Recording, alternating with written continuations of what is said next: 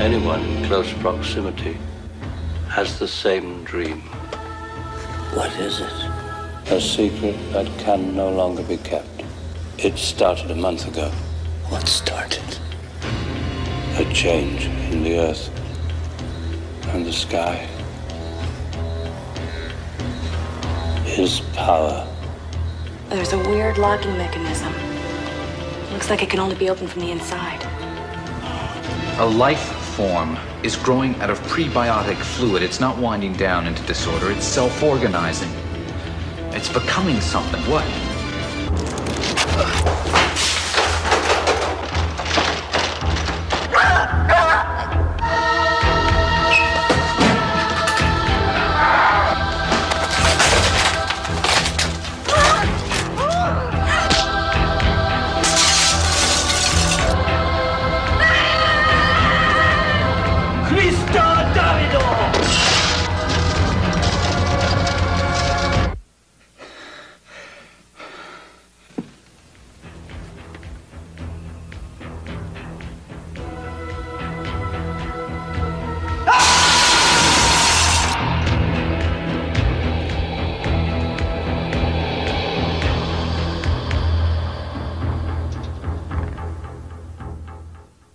Welcome to Movie Humpers. It's Halloween Hump Fest. I'm Bob Sham. I'm Angela. And it's Halloween.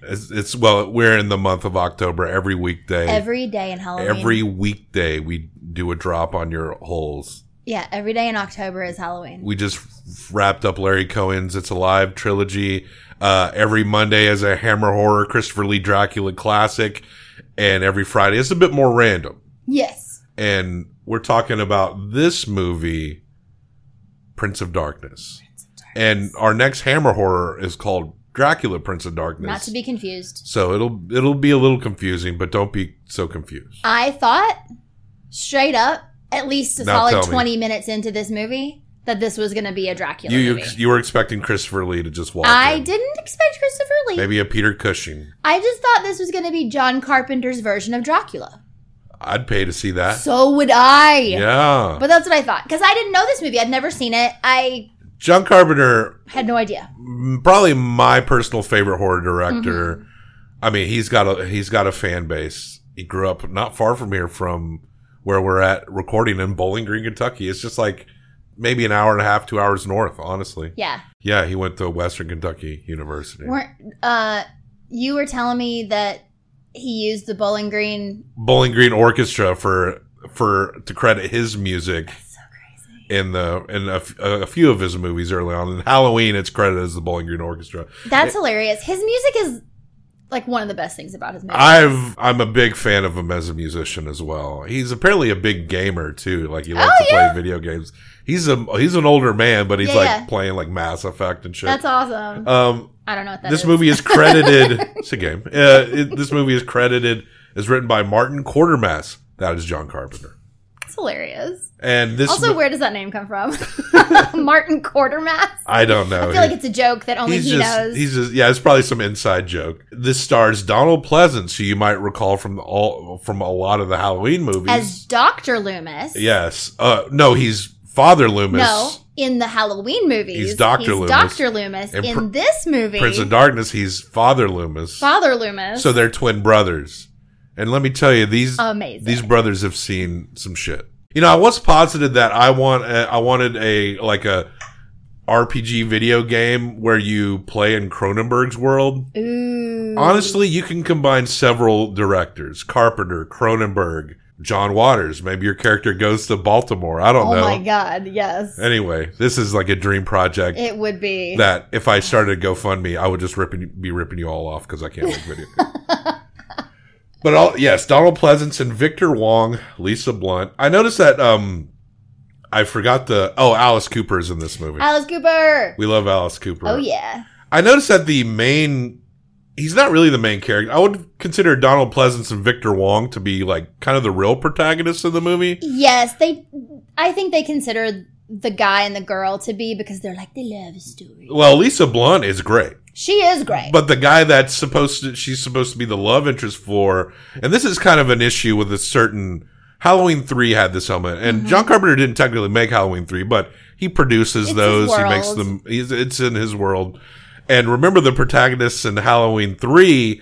That guy looked like a guy who was 15 years older than the guy I'm talking about with the mustache and Prince of Darkness. And the thing that a fair criticism for both of these movies in particular is that protagonist seems very disposable. Yes. Compared to everyone around him. So somehow this ancient thing ends up in a basement in Los Angeles, I suppose. Yeah. And it is ancient. Something's been happening in the city. Things are changing. Happening. People are being drawn to this old decrepit church. We open up on this priest who has passed away, and he has this little box with a key in it, and this nun finds him dead and immediately goes and gets Father Loomis. Father Loomis goes to the church. He opens the door with the key, and he finds this green cylinder. He says that the priest prior to him stayed in that building 100% of the time. He would leave one time a week to go get food, and every day he would open the door to go look at the thing, I guess just to see if anything was happening. Where do you think he'd go? Halal guys or something? I bet you he's just going to the corner market. He's got to get back as soon as possible, Bobby. He's watching the Prince of Darkness in a cylinder. Right. He's watching a test tube of evil. Yeah. He's got to get back. But also, there are literally 1 million candles burning in this place. Yeah. How? I love the ambiance of it, but that's where my brain goes is... So you're going to burn this place down. How all these candles going? But anyway, that was beside the point. So then Dr. Loomis is like, I got to figure this out. And so he goes to his... I'm assuming that he knows he's Victor Wong. Victor Wong, he's a professor and a scientist. He's a scientist. So I love this like meeting of religion and science to where Dr. Loomis is like, we've been hanging on to this thing for so long, but now something's happening and we need science to help us figure it the fuck out. So Victor Wong then brings about all of these various PhD students of certain fields. In different departments, other teachers. Biologists, like ancient language specialists. And, it's a lot of like sci-fi horror movie science involved here. And so they're carbon testing parts of it. And they're like, this shit's like 7 million years old. And they're like, oh, that's impossible. And she's like, well, it is. And the girl who, total hottie, is translating the ancient language, and she's giving these new texts that are similar to the fall of Lucifer, but like they're different. Like this movie is kind of positing a whole new chapter of like long lost demonology, like an apocrypha that we've yet to find. Yes. Which is really kind of cool. So something's like it's almost like it references like Satan's dad or something. Yeah. It sort of posits that this prince, this son, needs to rise up, which is also very Jesus-y, right? Like needs to come into this world so that he can bring his father. Yeah. Now, whether that's actually Satan as we know Satan or something else, I don't know. But this is a Prince of Darkness going to bring his father into the world. We do not know how yet. They also posit, and this also I want to know more about. Like I wish that John Carpenter just like wrote this story and we could just read it, like what the text was supposed to be, because they go off on this thread at one point that I couldn't completely follow, but they basically were saying that like Jesus knew about this evil on earth and tried to warn people. This universal mind resides in the mirror image instead of in our universe as we wanted to believe. Maybe he's anti-God, bringing darkness instead of light. Why weren't we told the truth? Without the technology to confirm, it would have been another legend. But he was our prisoner, not yours. Basically, Donald Pleasant has this whole situation where he feels really guilty that like the church like squashed this thing, and he's basically one of many things the church should feel guilty about. Absolutely, but he basically says, we told everybody that evil came from them, but evil doesn't come from them. Evil comes from this or something. Yeah, he basically was like, we lied to the whole world. Yeah, and the Catholic Church is responsible for this, like hiding this thing that now no one's going to believe. So I need the scientists to show that this is a real thing so people will listen to us. And it's like the most insane, wonderful story ever. Oh, it's so good. It's like the idea of that the grand ancient evil in Christian mythology, I mean, is like actually completely different than what we know about and the way evil is formed. And it's, I think there's just something kind of cool and creative about that. For sure. So this thing, it's just in kind of the cathedral area, and they've got it set up and they're studying it.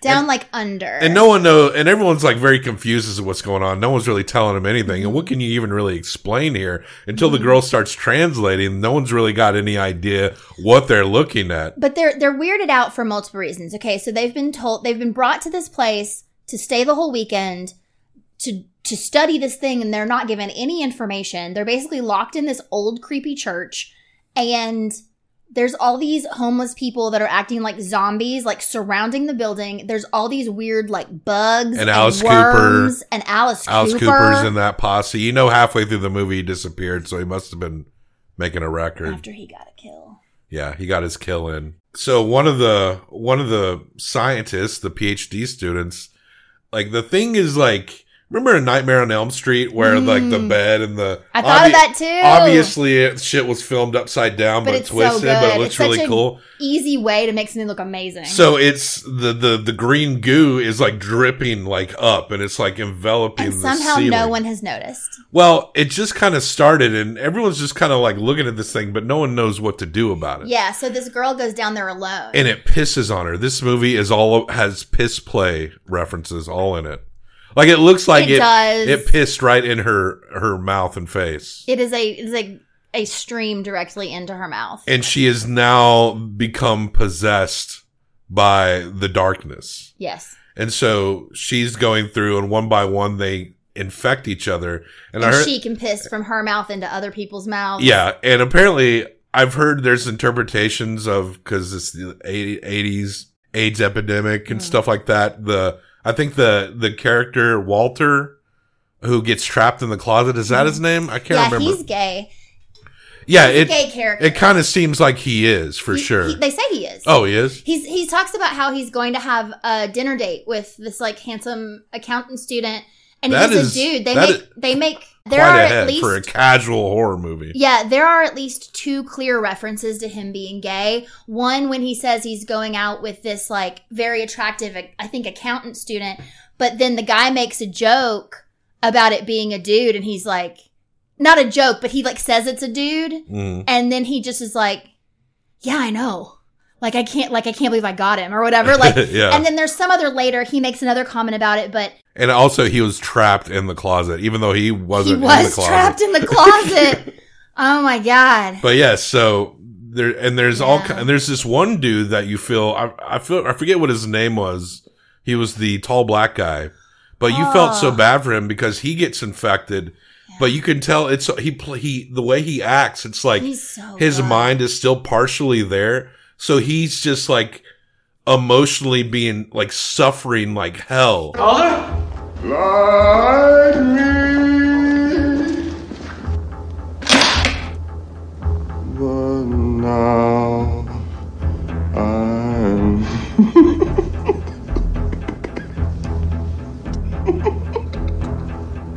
no. He's also died and come back to life. Yeah, he slits his own throat. And he sees himself in a mirror. His performance he was amazing. Was actually great. He slit his own throat. And in that moment, like then based on what happens later, I do think that he was killing himself because he knew he was being controlled. Right? Like it kind of seems like he's looking at them to scare them or something. But maybe he really did be like, I gotta kill myself before I hurt people. But then later he's like a zombie dude. But he goes into this room where there's this big mirror. Yeah. And he just like walks up to this mirror and is crying, looking at himself. Like he knows something is wrong, but he doesn't know what to do. And it broke my fucking because heart. The other people, when the other lady and the girl who was interpreting the languages, it seemed like when they got infected that their whole being was just went over. They were also closer to the thing itself. Yeah, but this guy just seemed like he was just like being tortured inside his own mind. Mm-hmm. And so one guy like, everyone knows something weird's going on. One guy like just takes off and he ends up getting killed by Alice Cooper and the homeless guys. Mm-hmm. And you see that guy like like hollering for them from the outside. And his voice sounds crazy. And their voices are different after they've been infected. I've got a message for you, and you're not going to like it. Look at his chest.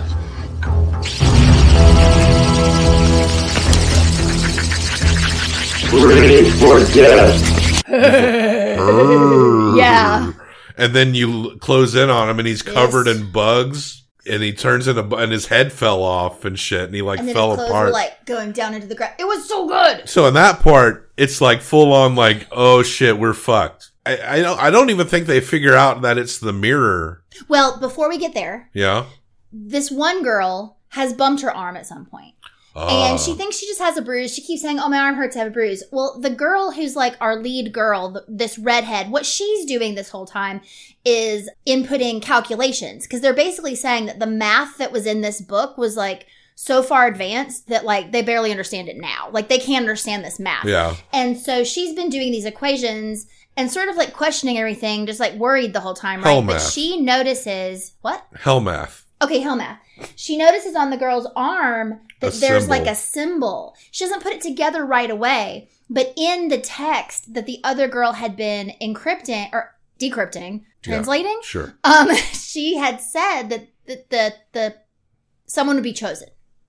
Right. So the girl having this thing on her arm meant that she was the chosen one. So then she goes to fall asleep, and a couple of the zombie people, the translator girl and the first girl, wheel the green cylinder into the like nap room that they had set up.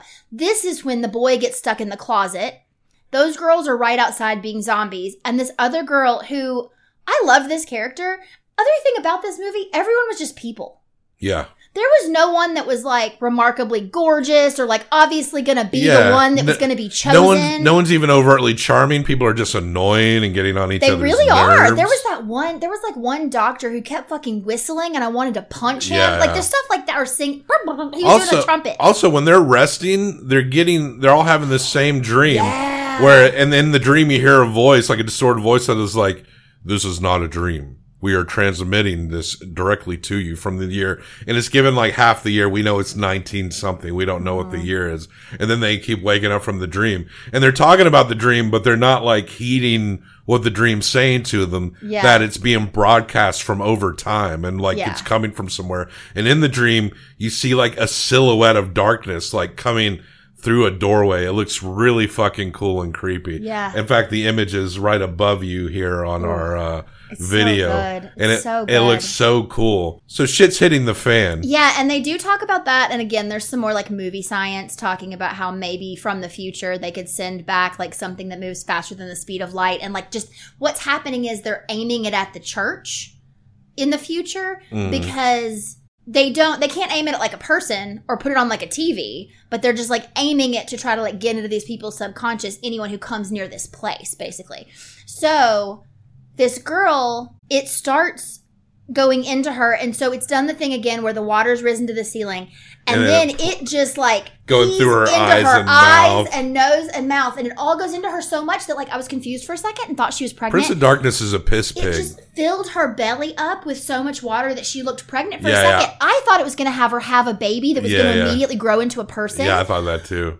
Which would have also been great, but it didn't. It like eventually like absorbed into her body. And we're getting this whole story from this little guy stuck in the closet because he's yelling through the wall at the rest of them. They've barricaded themselves. They know that they're possessed and they're barricaded. And they're trying to like... And Walter's stuck in the closet. Get a hole through the wall to get Walter out of the closet to where they are. Mm. And he's kind of telling them what's happening. Meanwhile, Donald Pleasance is trapped in the room with the mirror hiding while the dude who's like tortured in his mind is kind of...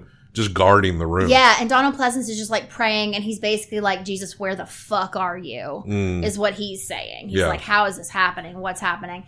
Also, the street people are like in the part of the building just waiting for them to jump out of the window because they're trapped in this area. Oh yeah, and Mustache for some dumbass reason does. And if they come out, they start to converge on him. So they're kind of all trapped. Yeah. In this like part of the church. They cannot leave. And people are just dying or being turned into zombies like left and right. And if they're dead, then they reanimate.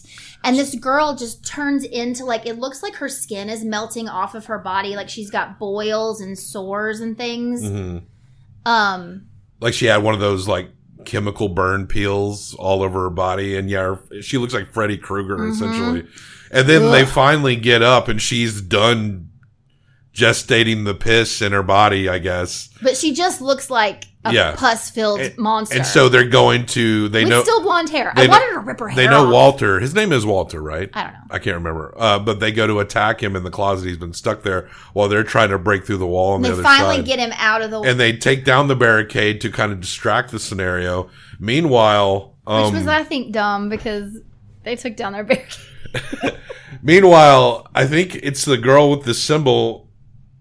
Everyone's going all over the place because everyone's trapped and like trying to help each other out, but then having to avoid scenario. And the girl with the symbol, she reaches into the mirror. Well, she tries with a compact, and she can only get 2 fingers. Yeah, I felt weird even saying that, but she can only get 2 fingers in, and she was like, "This isn't good enough." This movie knows what it's doing. So she went into the room where she starts and she sticks her hand in the fingers, and once the building is, been haunted, I guess, then you can start to enter the other realm of hell through the mirrors. So we see her hand go through, and we see this huge, like, clawed beast hand, and they're just like grabs the hand, and she starts to pull it out, and Donald Pleasance is like, "Oh fucking shit!" He cuts her arm off. Yeah, he cuts her arm off, and then she immediately grows it back, like, and then goes to reach out and pull him in again, and then the red-haired girl sees it happening and just bodies the girl and the Prince of Darkness into the mirror. And herself. And Donald Pleasance takes the axe that he finds and he shatters the mirror, trapping the redhead in there. And we see an awesome image of her, like, putting her hand out to where she came in, and she's like terrified. But she really actually sacrificed herself to save everyone else, and all the homeless people. They just walk away. It's just over, and everything is saved. And Dude with Mustache is like so sad. But I don't remember if it's Donald Pleasance or Wong who says to him, she sacrificed her life to save the world, just like Jesus. She is the Jesus. And then we see the transmission again from their dreams. And it's the full transmission. And it says it's 1999. And we see the figure come out, and it's her. So it implies that this movie came out in 87. In 99, she will come back. She will come out of hell. And unfortunately, they did not make a sequel in 1999 to Prince of Darkness. Wish they had, because like, how did that happen? Like, what happened? Is she now the Prince of Darkness? Is she? For all the eye rolling dialogue and there was a lot, the pointless protagonists. Mm-hmm. Well, at least only one of them I really didn't like. The dude with the stash. But the guy in the closet said a lot of shit that I was like, "Why are you talking?" But the imagery and the way it was shot and the creepy shit and the transmission and that silhouette, genuinely creepy and awesome. And the lore around it, like twisting what we know and being like, oh, it's actually like darker and more evil than we even knew. Yeah. And then we're seeing, and then the concept at the end of like that, the figure we've been seeing that whole time in the dream transmission is the girl who sacrificed herself to save everyone. So it's like, is she the princess of darkness now? Is she full evil now? And it just wraps in. There's just so much left on the table with this movie. It really kind of effortlessly built this lore in this world. I love this movie. I do too. I really love this movie. Yeah. And for all its flaws, it has everything that makes John Carpenter so good at what he does at the same time. Yeah. So we're going to hump this movie. You can give it 1 through 5. I'll give it 1 through 5. Yeah. Combined for best out of 10 for John Carpenter's Prince of Darkness. What do you give it? A 3.75. I'm going to go 4. I'm going to go 4. Okay. So, yeah. Prince of Darkness, combine our core. It's our score. 7.75. Hell yeah. That is the bottom of the A tiers. We'll put it over Silver Linings Playbook. Okay, yeah. I think Silver Lining Playbook is actually a really good, well-written movie. It is. But I feel like Prince of Darkness is one that's going to stay with me in a way that is different. Yes. Now, if you look at scores online for this movie, it hits around the 6s. Carpenter heads are probably nodding at us approvingly. Anyone else who isn't, who has maybe passively seen this movie, or maybe like, you really thought it was that good? Well, then I don't think you're really like a horror fan or a John Carpenter fan, if that's your response. And I'm a movie in general fan. I don't consider myself one of these hardcore horror guys, but this movie is good. Yeah. This movie is very good. I think that some people have a hard time looking past when something was made and potentially like the limitations that they had or didn't have. And one thing that I feel like we both really appreciate is what people are able to do with what they had at the time that they made that film. I think that is well said. And I think it's something that is, you know, anyone can casually critique a movie. Everyone can like what they like. They can, something that I hate, they can love, you know, Absolutely. It's okay. But when you're talking about older movies, you really need to hold into context the history of the movies. Because if you really, I don't mean to gatekeep, you know, people criticizing movies here. Sure. But if you're like one of these people that can't understand something made at another time and can't contextualize the techniques that were made and separate them from modern times or how they work today or see, and it's not even that all the effects back then, even though they're not as good as what you see today, are always good. There's good movies and bad movies throughout time.